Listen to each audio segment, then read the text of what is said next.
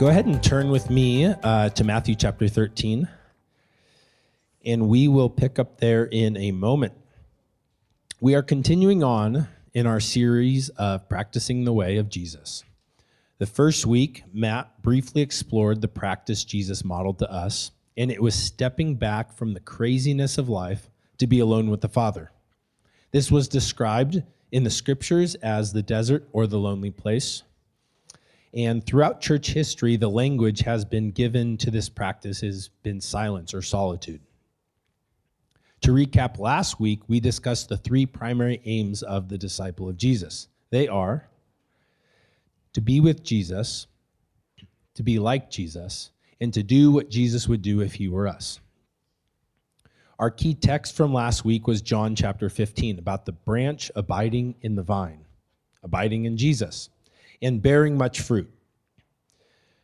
The primary tenet of last week was that before we dive headlong into the practices or the doing, we have to root ourselves in the truth that is Jesus and the truth that he demonstrated and which the scriptures declare, and it is this: we were created for and intended to be with God. He is our end, he is our aim, and the practices keep him at our center. Being like him and bearing fruit flows from our life with him. If last week was the why, this week is the how. How do we live lives rooted in the vine? Lives that abide in Jesus and keep him at our center so that we are fully able, and in fact, it's our default to walk with him in his way. How do we practice what he practiced in a meaningful way that our lives experience the richness of the kingdom, the companionship of the Father, and the realities Jesus described in the Sermon on the Mount? All of these, Jesus simply summarized to us as abundant life. So with that, let's turn to Matthew chapter 15, picking up in verse 1. That same day, Jesus went out of the house and sat by the lake. Such large crowds gathered around him that he got into a boat and sat in it, while all the people stood on the shore.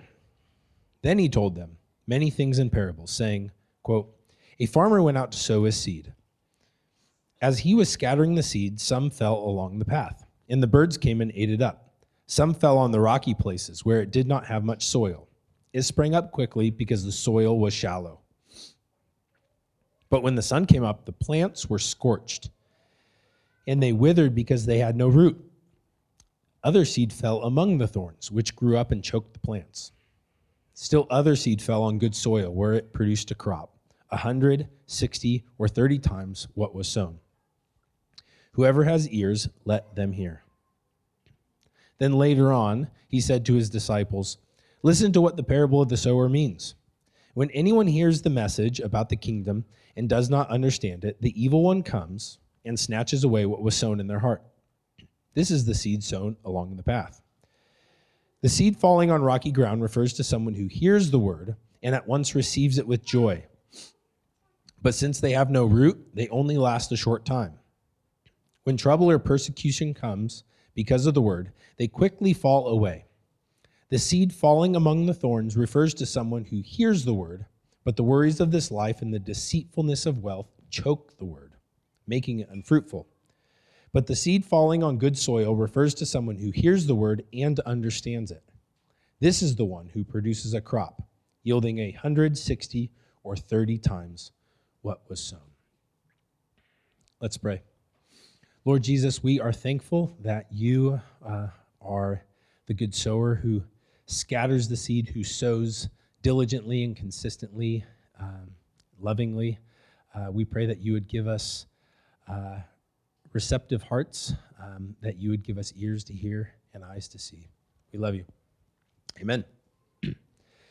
In his book, Soul Keeping, John Ortberg captures the modern condition when he says this, and listen closely, see if any of it resonates. There is a kind of fatigue, a soul fatigue, that attacks the body when we stay up too late and when we rise too early. When we try to fuel ourselves for the day with coffee and a donut in the morning and Red Bull in the afternoon. When we refuse to take the time to exercise and we eat foods that clog our brains and our arteries.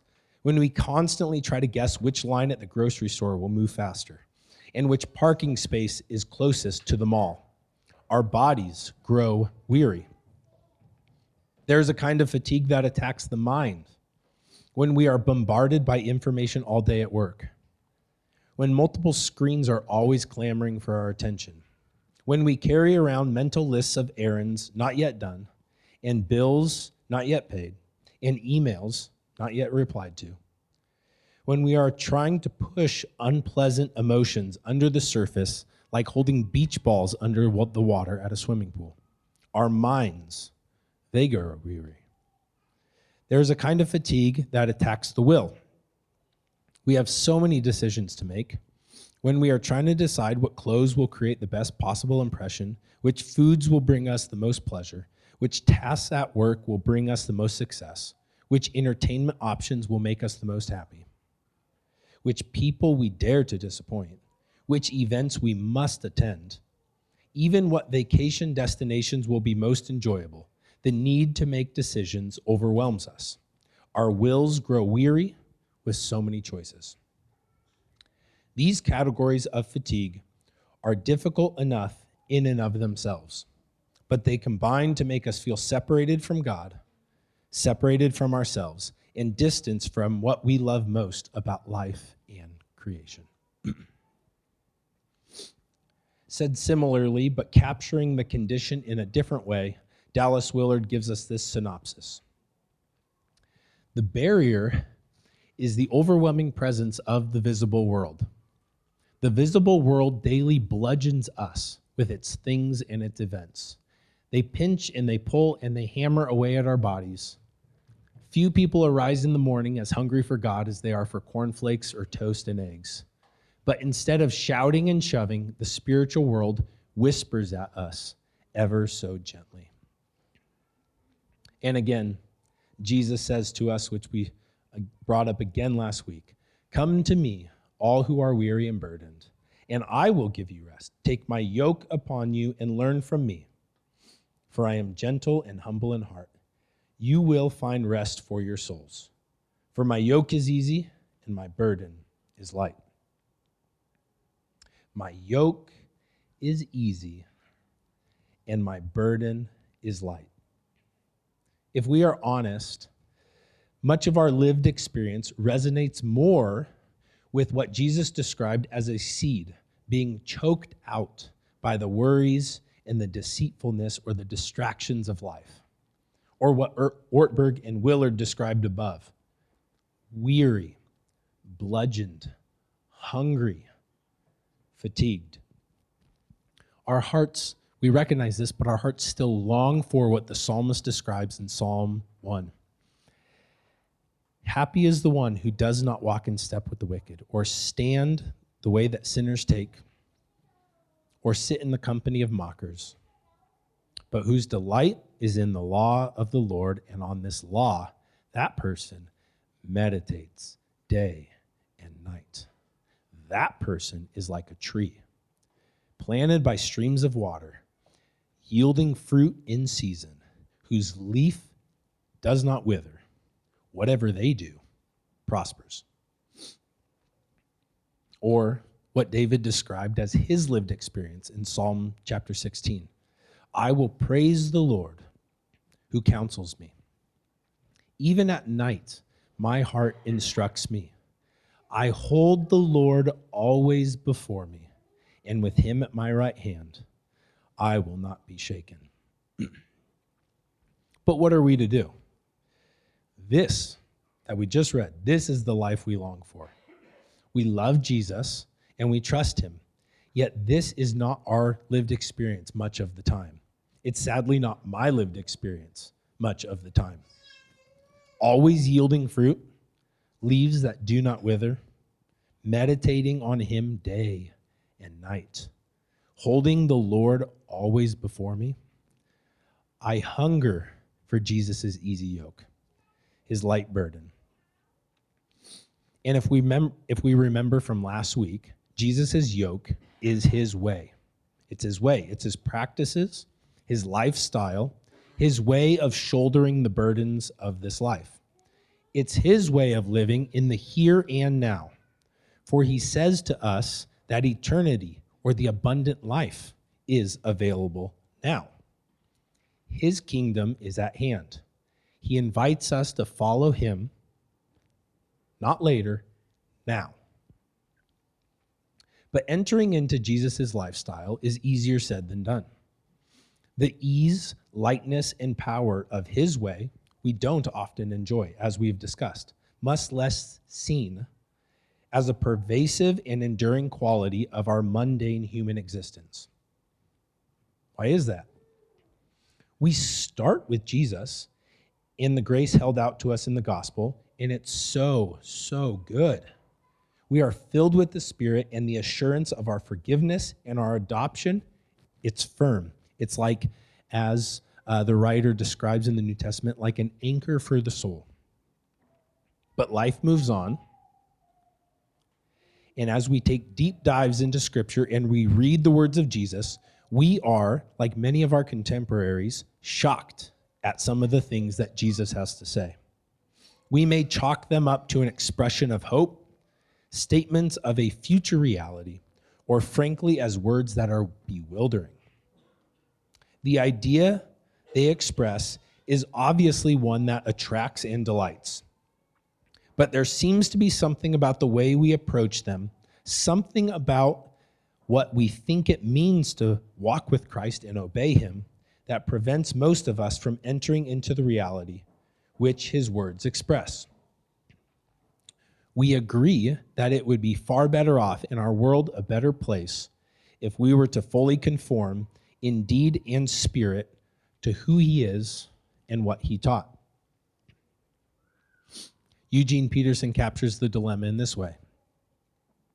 Jesus as the truth gets far more attention than Jesus as the way. Jesus as the way is the most frequently evaded metaphor among the Christians with whom I have worked for 50 years as a North American pastor. We cannot skip the way of Jesus in our hurry to get to the truth of Jesus as he is worshiped and proclaimed. The way of Jesus is the way that we practice and come to understand the truth of Jesus. Living Jesus in our homes, in our workplaces, with our friends and our family. Ways and means that are removed or abstracted from Jesus and the scriptures that give witness to him amount sooner or later to a betrayal of Jesus. In this kingdom of God world, the person that we follow is the primary shaping influence of the person that we become. To enter into his way and to follow him, simply put, to take his yoke upon us, is to live as he lived in the entirety of his life. Adopting his overall lifestyle, following him and walking with him, does not simply mean to do what he did when he was on the spot, so to speak. It's to live as he did, as he lived in all of his life. Dallas Willard adds this: our mistake is to think that following Jesus consists in loving our enemies, going the second mile, turning the other cheek, suffering patiently and hopefully, while living the rest of our lives just as everyone else does around us. It's a strategy bound to fail and to make the way of Christ difficult and left untried. When I was a kid, I loved sports. Playing and watching sports, it didn't matter. And I had players that I would idolize. Of all the sports, the players that I idolized the most were Major League Baseball players. I was constantly in awe of how hard they could throw it, how far and consistently they could hit it, how smoothly they could field a ground ball or sprint and track down a fly ball. And I didn't just idolize them, no. I wanted to be just like them. I loved how Ken Griffey Jr. could turn a single into a double, could seamlessly steal a bag and hit a ball into the upper deck. So, Naturally, I did what I saw Ken doing because I wanted to be like him. I wore my hat backwards. I got some of that sweet eye paint and put it under my eyes. I tried to catch fly balls, not properly, but down low like you're catching a loaf of bread. And Nolan Ryan. Don't even get me started on Nolan Ryan. He was meaner and could throw harder and strike out more hitters than anyone who had ever played the game. And I was smitten. So I pulled my hat down low because Nolan did. I threw fastballs, a lot of them, because Nolan did. And Nolan wasn't afraid to come inside, high and tight, often hitting batters, which led to Nolan getting into brawls. So because Nolan did, okay, maybe I didn't get into fistfights like he did, but everything else I emulated. And guess what? None of it made a lick of difference in how I performed in the game. The throwing and the hitting and the fielding and the catching, no different. Even if in all of my earnestness, I wanted to be just like them. What I didn't know then, and later would learn, and I'm sure many of you know, is that their ability to perform with the precision and excellence that they would perform in games was not a result of their in-game efforts. It was a result of their minute by minute, hour by hour, day by day habits and practices that they have been doing routinely since their youth. The outcomes in each game were a product of their consistent commitment to skill acquisition and refinement, physical training, diet, exercise, film study, etc. In short, their ability to perform in the game was a product of their lifestyle. We laugh at a story like this because intuitively we know this to be true about how human beings change. We cannot expect to perform in the game or to perform on the spot or get our desired outcome automatically, even if we earnestly desire it. We know we must adopt the overall lifestyle and set of routines and rhythmic habits and practices that will allow us to be the kind of person or athlete who could achieve the desired result when the game is on. M. Scott Peck observes this: there are many people I know who possess a vision of personal evolution, yet seem to lack the will for it. They want and believe it is possible to skip over the discipline to find an easy shortcut to sainthood. Often, they attempt to attain it by simply imitating the superficialities of saints, or Ken Griffey Jr., retiring to the desert or taking up carpentry. Some even believe that by such imitation, they have really become saints and prophets and are unable to acknowledge that they are still children and face the painful fact that they must start at the beginning and go through the middle.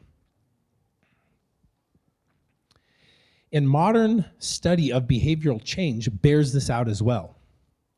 Outcomes are the lagging measure of your habits or your daily practices, whether they are done consciously or subconsciously.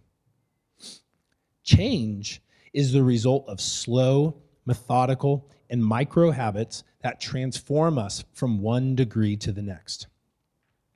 Experts have described this like an ice cube sitting in a room of sub-freezing temperature. The temperature begins to increase from 1 degree to the next, and nothing seems to be happening. The ice is still frozen. But with the shift to 32 degrees, the ice begins to melt. Or like the stone cutter who hammers away at the stone hundreds of times without anything to show for it. Yet at the several hundredth and first hit, the rock splits. It wasn't the last hit, but all the blows that had gone before.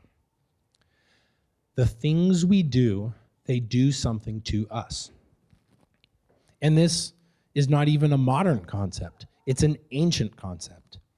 And in the history of the church, more specifically, the language that they came up with when describing the practical, habitual manner in which we follow Jesus, they called it a rule of life. It's not rule as in rules, but rule, which comes from the Latin word regula, where we derive words like ruler or regulation, and it means a trellis. Early church fathers and mothers got this idea from the passage we read last week in John chapter 15 about the vine and the branches. A trellis is a wooden lattice or structure that the vine grows on. And any gardener or vineyard owner knows that in order for the vine and the branches to flourish and to bear fruit, a trellis is needed as the backbone to the plant. It gives it support for growth and keeps the plant and the fruit off the ground and out of the dirt. Now, we live in a society that loves goals, right? Your New Year's resolution, your 5-year plan, your 10-year plan. But any behavioral scientist or even just individual with any lived experience will tell you that setting a goal in and of itself does not create change. For example, every sports team has the same goal. It's to win a championship. It's our rhythmic and repeated habits or practices or processes or systems that create change. And as the follower of Jesus, we recognize that whether intentional or unintentional, our repeated practices are doing something to form our spirit, our inner man or our inner woman. A rule of life, simply put, is our repeated practices and rhythms that give shape to who we become. As a disciple of Jesus specifically, our rule of life are our intentional practices and rhythms that create a rich soil for transformation into the likeness of Jesus. But whether we follow Jesus or not, the reality of it is that each of us already has a rule of life, even if we haven't intentionally thought it out. We have a framework in which we navigate and carry the burden of life. It's not an either you do or you don't scenario. Habits of spiritual formation are not just a luxury for the select few or for clergy or for those living in the monastic order. It's a recognition that all of life is sacred, and each of us, whether we follow Jesus or not, are being spiritually formed by our habits, our rhythms, our practices. And we each have a rule of life. What we are emphasizing, and as disciples of Jesus, what we long for, is that our spirits will be formed into his likeness. That instead of taking on the framework or the rule of life or the yoke that our culture offers us, we are choosing the rule of life that centers on him, that supports our abiding in him like a branch in the vine. The practices of Jesus' way, these are the components of a rule of life, and they orient us around Jesus and his kingdom. These practices, or these components, will be unpacked all throughout the summer. However, we are starting the discussion now and want you all to begin to think. In my current season of life, with my unique responsibilities and giftings and limitations, what would a rule of life look like now? And as we discuss further Jesus' habits and practices throughout the summer, practices that have been continued on throughout church history, we want to start formulating how you can fit them into your rule of life if they are not already part of your rhythms. So, for all you doers out there who want to start drafting something immediately, go for it. But understand that we will be going in depth on each key practice, which is not exhaustive, by the way, the practices that we're going to go over this summer. And over the next couple months, our hope is that it will help you, our discussion, our deep dive, will help you refine more fully what it means to follow Jesus in your day-to-day. But for today, we want to start with a simple exercise that will help you start this process. So our encouragement for you is to sit down sometime this week and audit your current habits. Think about what you do with your days and your weeks. We are so used to doing what we have always done, or just doing simply what's imposed on us by our schedules, our jobs, our family, or what our culture demands. One of the greatest challenges is gaining objective awareness of our daily rhythms and practices. So, in auditing your habits, a helpful tool is the habit scorecard, which we'll talk about this morning. And this was first introduced to me by an author and thinker in the kind of the world of behavior change. His name's James Clear. But the exercise is simple. What you do is you sit down and you write out what you would do on a daily basis. Start when you wake up and then work through your day. Again, these can be things that are intentionally done or unintentionally done. Maybe they're things you scheduled, or maybe they're things that you just recognize as you're going through. I just do these things on a daily basis. So it may look something like this. So this is just a brief example starting at the beginning of your day. I wake up. This is just a flow. I wake up. I typically check my phone. I go to the bathroom. I make coffee, drink smoothie, read scripture, commute to work, and on it goes. Now, this looks a little maybe not real life. This is a little bit more real. This is Leah's. I didn't ask her. But this is what Leah's kind of habitual morning looks like. Wake up because of Clark. Go to the bathroom. Get coffee. Get Clark up. Have interrupted quiet time. Thanks, Clark. Serve. Yeah. And then just fully postpone devotions to be decided when she'll get back to him because, hey, Blakely's up. And then, it's like food. When does food happen throughout the day? So that maybe looks a little bit more real life. But essentially, after we list our daily habits, the question we then ask is if the habit is good, bad, or neutral. But the question does not stop with, is the habit good or bad, meaning like right or wrong? That's good to be asking, but there's more. The question is, who am I becoming by this choice, by this rhythm, this practice? And going a step further for being a disciple of Jesus, the question is this making me more or less like Christ? Is this forming me more or less into the image of Jesus? If they are positive habits, we put a plus sign next to it. If not a helpful or a detracting habit, put a negative sign. If neither or neutral, then just put an equal sign. So, depending on your current stage of life, identity, or unique wirings, your habit scorecard could look like this. So you can see kind of the pluses and the minuses. So say this is kind of the second half of the day.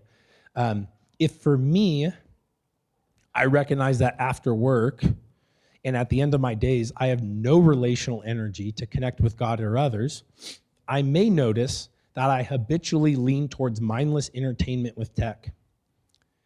Maybe this is because I best connect with God when I'm well rested. Maybe it's because I have constant access to my phone. Maybe it's an access issue. Maybe it's because I'm so spent at the end of my day because of how I hurry and cram too much into the rest of my day.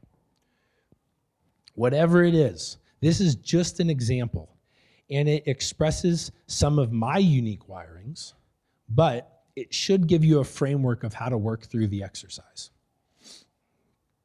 So, part of the question is, what does that have anything to do with the rule of life? And as we look forward in how that exercise translates into us, whether it's over the summer, whether it's just now starting to draft it, whether it's this fall when we actually, as MCs and small groups, actually dive into some of this stuff in a tangible way. The exercise that I just described, it may look like this when translating it to formulating a rule of life. These are just three brief examples, but one, I will put my phone to bed each night, turning it off at 7 p.m. and not turning it back on until 7 a.m. Or maybe it's during my midday workout, run, I will use this time for connecting with God through prayer instead of plugging into headphones. Or on Friday nights after our Sabbath meal, that's our designated movie TV show night. So again, those are 3 examples from the habits audit example I gave you that might be how you translate it to when you're formulating your rule of life. The audit or the scorecard, it allows us to look at our habits objectively. And then this summer, to look at Jesus's habits and the habits of his disciples throughout history. Our aim is then, when creating our unique individual rules of life, to recognize which of our habits aren't helpful or aren't consistent with Jesus's, and simultaneously integrate those practices into our own lives. So to summarize, we want to be intentional about our repeated habits and practices and rhythms because we recognize that they shape us. They influence who we become. And unlike the world, which pulls from this and pulls from that and wonders, what kind of person do I want to become? What kind of person should I be? We have a model, and his name is Jesus. And we see him, and we follow him, and we step into his lifestyle. And as we do so, we have this assurance: I am with you always, even to the end of the age. So we set him as our aim, not just theoretically, but also practically, and he does not leave us alone in our efforts. As Paul knew and stated when he said this, I strenuously contend with all his energy that powerfully works in me. And again, he says this, work out your salvation, work it out with fear and trembling. For it is God who works in you to will and to act in order to fulfill his good purpose. True character transformation begins in the pure grace of God, and it's continually assisted by it. The practices of Jesus are not a meritorious work. We are not earning anything by them. But in them, instead, we recognize that for spiritual growth and vitality, that these stem from what we do with our lives and from the character that results. Thus, we adopt appropriate disciplines for life in the Spirit. And in this way, we step into full participation and life-giving companionship with Jesus in the life of God's kingdom. And I'll leave you with this. Paul, when speaking of the slow and good transformation that occurs as we follow Jesus, says this, and we all, with unveiled faces, beholding or contemplating the glory of the Lord, are being transformed into his image from one degree of glory to another. For this comes from the Lord, who is the Spirit. Let's pray.